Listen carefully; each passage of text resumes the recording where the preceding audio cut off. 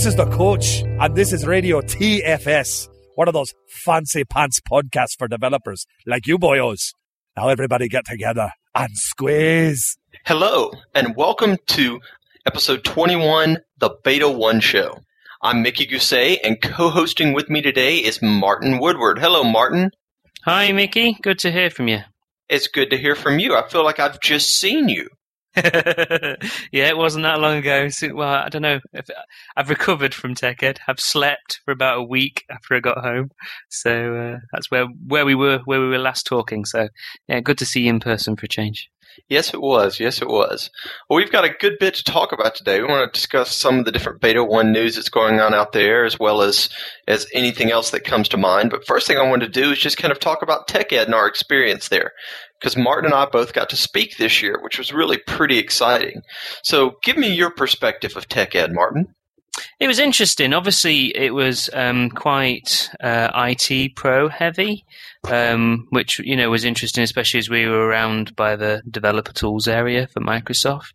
We saw a lot more DBA types, which was interesting because a lot of them hadn't really had any exposure to Team System and to the Datadude functionality. So that was quite exciting for them. And then the kind of people that we were talking with, there was. Because we've been, I've been doing these shows now for a good few years, and it's really great to see the increased level of maturity in the questions. Rather than people coming up and saying, "Hey, what's Team System?" Which we got the odd question.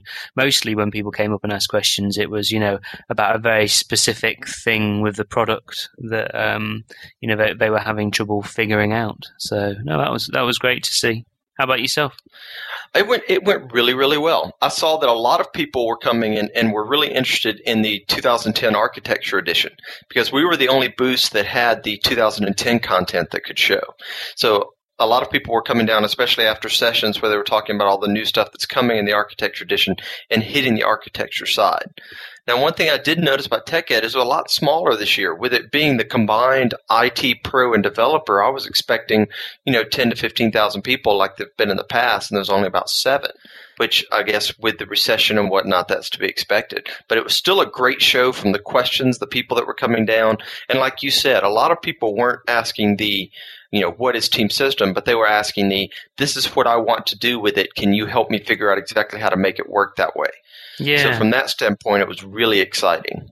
Definitely. And probably should explain that for people that haven't, been to a TechEd and things like that, because I certainly had never been to, got to one before I could actually, work these type of events. As well as having lots of sessions, which, the breakout sessions and things, which both Mickey and I were lucky enough to have a breakout session to present. They also have a bunch of basically stands for different products, in the Microsoft area. Like Team Foundation Server had a stand, and the Architecture Edition had one, and and SQL Server had one, and Silverlight have one, and everybody has one basically. One of these little booths that you can stand at with a couple of computers on. And me and Mickey were both manning one of these booths as MVPs because our product group likes to get like real people in to talk to real people rather than it all being product group people. But if you get a chance to go along to a TechEd or a PDC or one of these Microsoft events, then you should definitely make sure you head down to these. They call them like Ask the Experts areas or technical learning centers.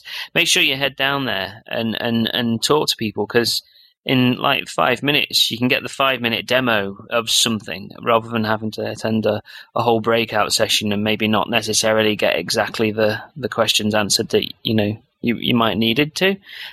Just head down, get the 5-minute demo, and then just chat with the guys. Because often you get to, like on our stand, we had a couple of guys like Greg Bohr and Ed Holloway, who are working on the product itself, and you get a chance to give them feedback, and also ask questions of the people that wrote the stuff. So it's invaluable, really.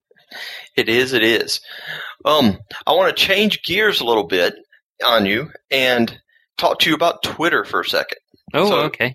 Obviously, you're on Twitter. I'm on Twitter. A lot of people are on Twitter. I'm Mickey _Gousset, and you're Martin Woodward. Mm-hmm. Well, one of the things I've noticed, I've started using a new Twitter client called TweetDeck, which other people have used, and I just started using. But one of the things you can do with TweetDeck, which I think is cool, is I can set up searches. So I can set up searches where I search all the different posts or tweets out there for like TFS or VSTS. So I've set up a search now in TweetDeck where I'm searching for those keywords. So I'm getting back all these people that are making both positive comments about Team Foundation Server and Team System and negative comments. People that I don't follow, but I'm seeing their comments. So I'm trying to then follow up with those people and say, okay, well, what's your issue? You know, and see if I can help. So I'm trying to use Twitter not just as a let me update people on what I'm doing, but as another way to reach out into the community to try to help people around Team System and Team Foundation Server. No, it's definitely, I mean, it's something I've been doing for a while as well. You know, I kind of call it proactive support. So as well as my normal support roles, I go out and listen for people who are often frustrated with both Team Foundation Server and Team Prize out in the community, and just go and like chat to them and say, you know, can you help? Hey, did you know about this feature? Did you know about shelving? Did you know about offline? Or even get from them, oh, look, this is a common, you know, people have problems with workspaces and stuff. And that's an interesting thing, because there are definitely a number of areas that people have common problems with, you know, both picking that up from Twitter, which people Twitter when they're frustrated quite often as well. Exactly. You know? TFS, done it to me again, sort of thing. What's it done this for? Crazy thing. And then when you talk back to them often, you can either help them out or they've figured it out themselves. But yeah, and when we were working on the booth as well, there were quite a few like common questions that people came to the booths with at TechEd.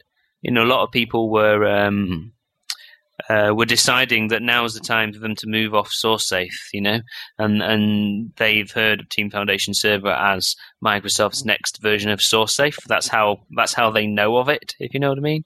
And they're coming with that opinion and then wanting educated. You know, that was something I found common. I don't know. What about you? What else have you found common hot topics lately? Have people interested in? The biggest hot topic that I've seen is a lot of people keep comparing Team Foundation Server to Subversion and Git, and saying how they much prefer Subversion and Git. But it's interesting because when I say give me some specific reasons why, a lot of times they can't. Yeah, they can't verbalize what it is that they don't like about Team Foundation Server that they do like about the Subversion Git. So I've obviously need to go install Subversion and Git and start seeing if I can figure out what some of those pain points are and how they can be addressed. So I think one of the things possibly is obviously Git's a completely different model, because that's, you know, a distributed source control system, and the distributed version control systems use a completely different mind model for how you have to think about that. And if you actually head over to my boss, Eric Sink, ericsink.com, if you head over to his blog, he's got some articles where he's sort of exploring distributed version control for a book he's currently writing on source control systems. So because Eric's got the source control how-to, which is a very good set of articles around source control, and you know, he was aware that he was missing a big chunk on distributed version control, and it's an area he actually knew quite a bit about. So he's kind of exploring that and, you know, documenting that as he goes along, which is interesting if you're interested in that sort of thing. And then with Subversion, I think a lot of people are used to it, but because of the files being read-write locally, you know, there's a lot less friction there. It's a lot more transparent to people, and also they can do stuff locally. Like they could move the folder that contained their local copy of the files, move it somewhere else, delete a few things, and then just say, "Hey, update," and Subversion will go figure out what's happened because Team Foundation Server, obviously, I think we talked about this in the past. The way it maintains that excellent performance over a wide area network is that it maintains a server-side copy of the workspace state. So it knows on the server what versions you have of everything, which is good and bad. And The good thing is that it's, saves a lot of messing about, and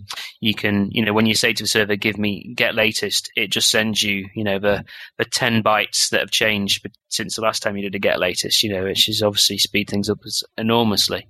But the downside is a loss of this, a lot of this flexibility, which people see with something like Subversion. So be interesting to see how they address that going forwards, in the future with the product. We certainly see a lot at Teamprize because a lot of the people in the Java space, they've obviously come from, say, Subversion or CVS backgrounds, whereas in the Microsoft space, you meet a lot of more source-safe people. Another thing... Exactly. With TFS and workspaces, another reason why it works the way it does, where it asks you have to kind of ask it permission to check out a file, is because TFS obviously has a hugely fine-grained security model, and is very enterprisey. It's geared very much to the needs of enterprises, where they want to potentially change the permissions on a folder so you no longer have permission to check it out. And then when you go to check it out, you can no longer do that, if you know what I mean. You can no longer edit on that file. It's coming at it from a different mindset, It also assumes you're always connected, It's kind of got this always online model as opposed to Subversion's mostly offline model. So, no, it's interesting, definitely. And it'd be good to see, what people can learn. The Subversion people obviously pick up, on features from TFS. And vice versa. So, no, it's good to see what people bitch and moan about. Let me ask you now, before we start talking about Beta 1, are you aware that there is an iPhone app out now for Team Foundation Server? TFS to go, indeed. I've had it installed for a while. I'm quite gutted that it was one of Ed Blankenship's colleagues, a good friend of ours. He from Infragistics, one of his colleagues, has put the iPhone application up. And it's something I've been toying with as a little pet project, he beat me to it. So, I have not looked at it because I do not have an iPhone. So, give us a 30-second spiel of what it does. Basically, it hooks up to the builds, so you can look at build details and stuff and check build reports. That's basically what it currently does in its current incarnation, which is exactly the first step that I was going to do. So it talks directly to the TFS web services, and performance is currently not that great on it. But it's version 1 of the product, and it's still worth checking out if you want to keep an eye on builds and things. You need to already have a connection to your TFS server, either have the web services available over the internet, or have a VPN connection already set up from your iPhone or iPod Touch hooked into your network to be able to talk to your Team Foundation server. But yeah, works a treat. So TFS to go if you want to have a look at that. Sweet. So let's talk about what everyone's been playing with for the past couple of weeks, which is the Beta 1 of Visual Studio Team System 2010 and TFS 2010. So we have a link in the show notes to the 2010 Beta 1 website where you can download the beta. Have you downloaded and installed the beta, Martin? Oh, of course. On the day it was released. So that if you go to shrinks.com/16ZZ, that's Zulu, you get to the Visual Studio 2010 and .NET Framework for Beta 1 website. You can download that. But no, yeah. Any gotchas that you're aware of, people that we should warn people about, Mickey? There are a couple. Now, I've just installed it, and I just wrote a couple of blog posts up that highlight my install. And so overall, the install is much, much easier, especially if you remember the install from 2005 days. But there are a couple of gotchas to watch out for, one of which is when you're doing the actual install of the beta, when you get to the end of the installation of Team Foundation Server, it's gonna prompt you, or do you want to continue with configuration? And there's a little checkbox that you can check. It's going to be checked for you automatically. In Beta 1, you need to go ahead and continue with the configuration. If you try to do the configuration at a later point in time, you can run into some issues. And Buck Hodges has a great post out there that explains those issues at shrinkster.com/1704. So if you do happen to uncheck that box, you didn't go ahead with the configuration at the time, Buck will tell you in that post how to get around that.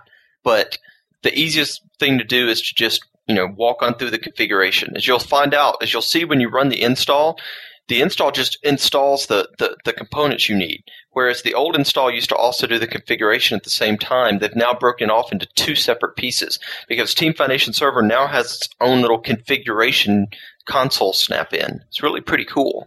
One of the things I quite like about that configuration piece is that it's kind of asynchronous as well. So, while it's creating the new project for you, you can kind of go away and come back again. It's not a new project, the new project collection for you.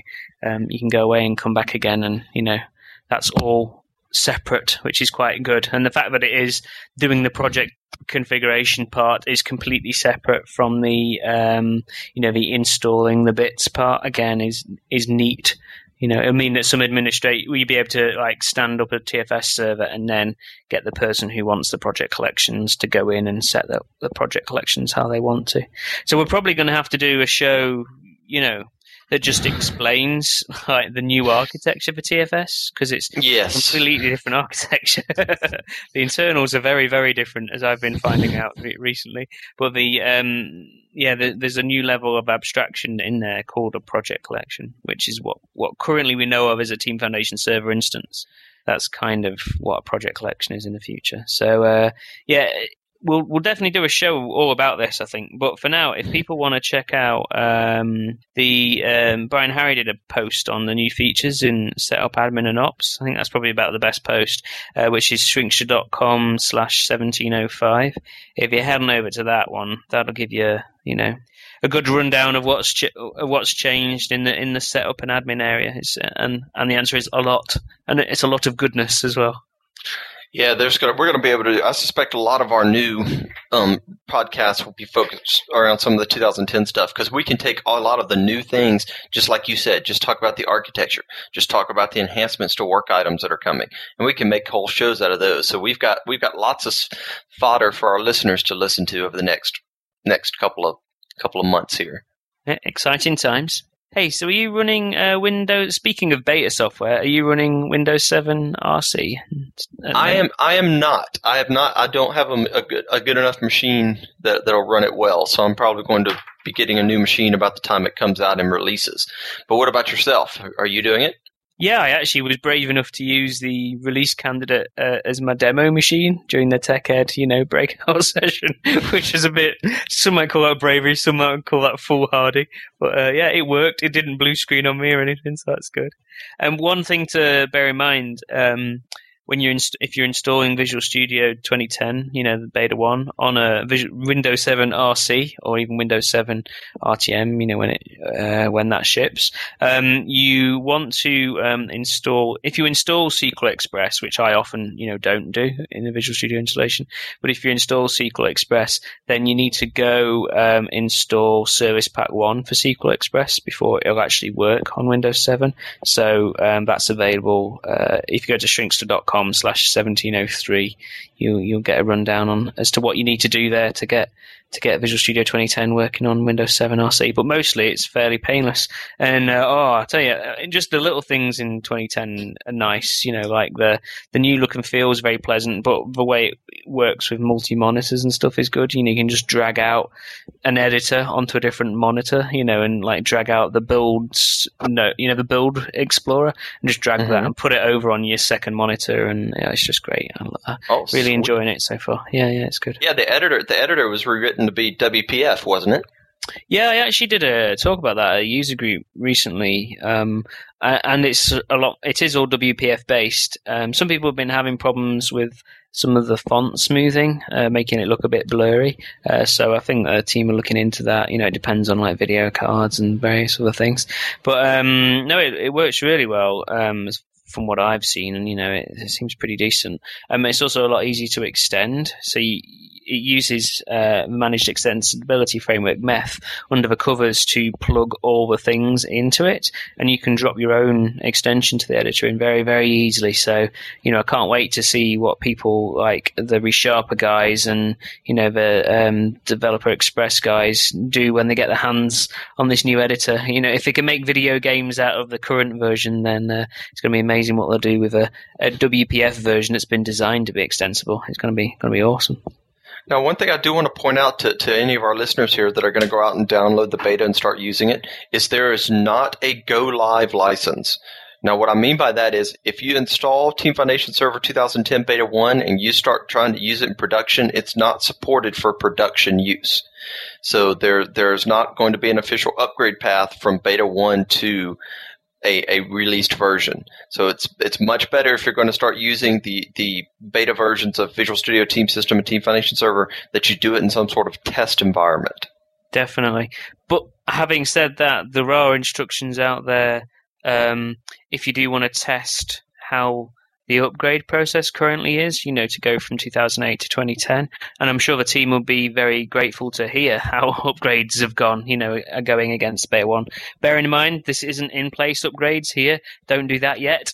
Yeah, don't be installing Beta 1 on your production instance at all. But if you wanted to test it, if you go to shrinkster.com/1700, so 1700, that takes you through. There's a few manual steps that are required, to install all the new work item types and work item features into an existing project, which that kind of walks you through. Apart from that, it seems to be pretty good. Now, one of the things I did not get to go to at TechEd, one of the sessions I really wanted to go to, was they had one on one of the new products in 2010, which is the Lab Manager product. What do you know about the Lab Manager product? Have you messed with it at all? Not too much. It's one of the things I want to sit down and play with, in this first beta. So, from what I understand, again from what I've seen of the sessions at TechEd and the MVP Summit and things like that, it seems to be a product, a new SKU to Team System that's allowing you to manage and work with labs of virtual machines. So say if you're wanting to do some testing, against an XP box and things like that, then you can, quickly fire up a test, get hold of a test virtual machine, do all the things you want to do with it to do your testing, and then put it back down again, which would be hugely beneficial for us because we do a lot of testing on a whole raft of different platforms and operating systems, and so it looks a very interesting product, but as I say, not one that I've played with yet, because you actually need to install that on real hardware. It uses it's all based around Hyper-V. So right. It's all virtualization, obviously, and so you need real hardware for that. And I'm waiting on getting approval to buy a big enough box so we can start playing with that sort of thing. So it looks exciting. So I want to touch on what was going to be potentially a hot topic with some of the people that I've talked to, which was the Visual Studio 2005 support for Team Foundation Server 2010. Yeah. Because initially, and correct me if I'm wrong, but initially what came out, or what we were told, was that Visual Studio 2008 was going to be supported, and Visual Studio 2003 was going to be supported. But Visual Studio 2005 was not going to be supported. Just to explain why that decision originally had been come to, was because 2003 and VB6 and things like that, they all get their access to Team Foundation Server using the MSCI client, MSS CCI client, which is like the old source-safe way of things talking to source control systems.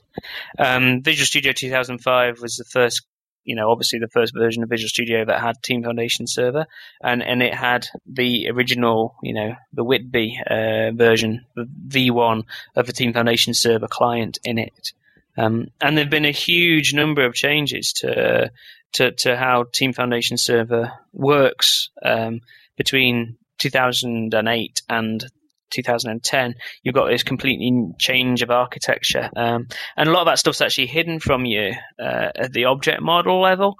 Down at the level that I have to work out with TeamPrize, down at the web services level, there's been huge changes, but a lot of that's actually hidden at the object model level. So if you're looking at the 2010 object model, you're like, why can't they have just done this? It's the same sort of thing. But then you realize there has been a huge number of changes down in that object model, in that client layer. And what they were hoping they wouldn't have to do, was to re-implement a compatible client layer for 2005 to make sure 2005 could talk to 2010. However, looking at Brian Harry's blog post at shrinkster.com /16 Zulu Yankee ZY, Brian mentioned that they weren't going to be supporting 2005, and then they heard an overwhelming amount of feedback from people saying, that's not on. We want to move to Team Foundation Server 2010, but we can't because of things like business intelligence stuff. Uses the SQL is tied, as I understand it, to the Visual Studio 2005 versions. The BizTalk as well is another common one that's tied to a version of Visual Studio, and even though the new versions of Visual Studio, like 2010, have multi-targeting support, so you can target a .NET 2 application from Visual Studio 2010. That's not good enough. That's not good enough. They don't have the tools in their version of the IDE, so they needed it in 2005. That's how I understand the complaints, Mickey, and the team, to their credit, have come back and said, okay, fair enough. We're gonna invest the time and get 2005 working. We're gonna spend the time it takes. So, which is fantastic news, and again, just goes to show you what a great product group we're attached to. They actually do listen to customers and do act on feedback. So that's fantastic. Exactly. Now, we don't know yet what features in 2000 and from Team Foundation Server 2010 will and won't be supported with Visual Studio 2005. That's something that Brian said he'd talk about sometime in the future. So you probably won't be able to necessarily use all of the features from 2005, but if you at least can get to the basics, such as being able to check in and check out your code and continue to use version control and continue to use work item tracking in some form or fashion, I'm sure that's going to solve what 90% of the people will need that are still doing 2005 development. Yeah, if I was having to guess, again, from somebody who's having to do a similar thing for their own software, I would imagine things like branch visualization and stuff, and a lot of the administration and security features, they'll be in 2010, and you'll have to have a version of 2010, side by side to be able to use those. But I would hope that what they're doing is just enabling basic check-in, check-out, work item associations from the 2005 client, and just so you can contribute to the project. It should be good, and I think that's all people need, if I'm honest, and that's good enough for everybody. So yeah, it's good news. Well, there's a lot of great stuff in the beta. I highly recommend people go down and download it and install it and start looking at it and providing feedback. Is there any final words of wisdom or things you'd like to point out to people before we wrap things up? If you do find issues with the beta, and there are plenty of them, the team know that there are issues there, but also if you feel like something's completely gone in the wrong direction, now's the perfect time to be providing people with feedback. So I'll put some links in the show notes, but basically if you head over to the Rosario forums, the product group are very closely monitoring these forums on MSDN to get feedback and to answer questions. And then if you find a bug, then please go to connect.microsoft.com/Visual Studio and leave feedback, report a bug, and the better your report can be, the more likely you are to solve it. My one of my crowning achievements is that I've actually, in .NET 4.0, there's a fix to the base class libraries that I submitted a bug for in Connect, a year ago or so. So because I did the bug report and it was a good, clear bug report, they fixed this issue in the base class libraries that I was running into, which is great, fantastic news. So yeah, stick stuff into Connect and go onto the forums. That's been my advice. Awesome. And keep listening to Radio TFS, obviously, for more information, and tell your friends to listen to Radio TFS. Exactly. Spread the word. We're probably going to have, hopefully, a good number of podcasts coming out on 2010 over the next several months. So, for your listening pleasure. Do you want to give the email address and things out, Mickey? Yes, we can.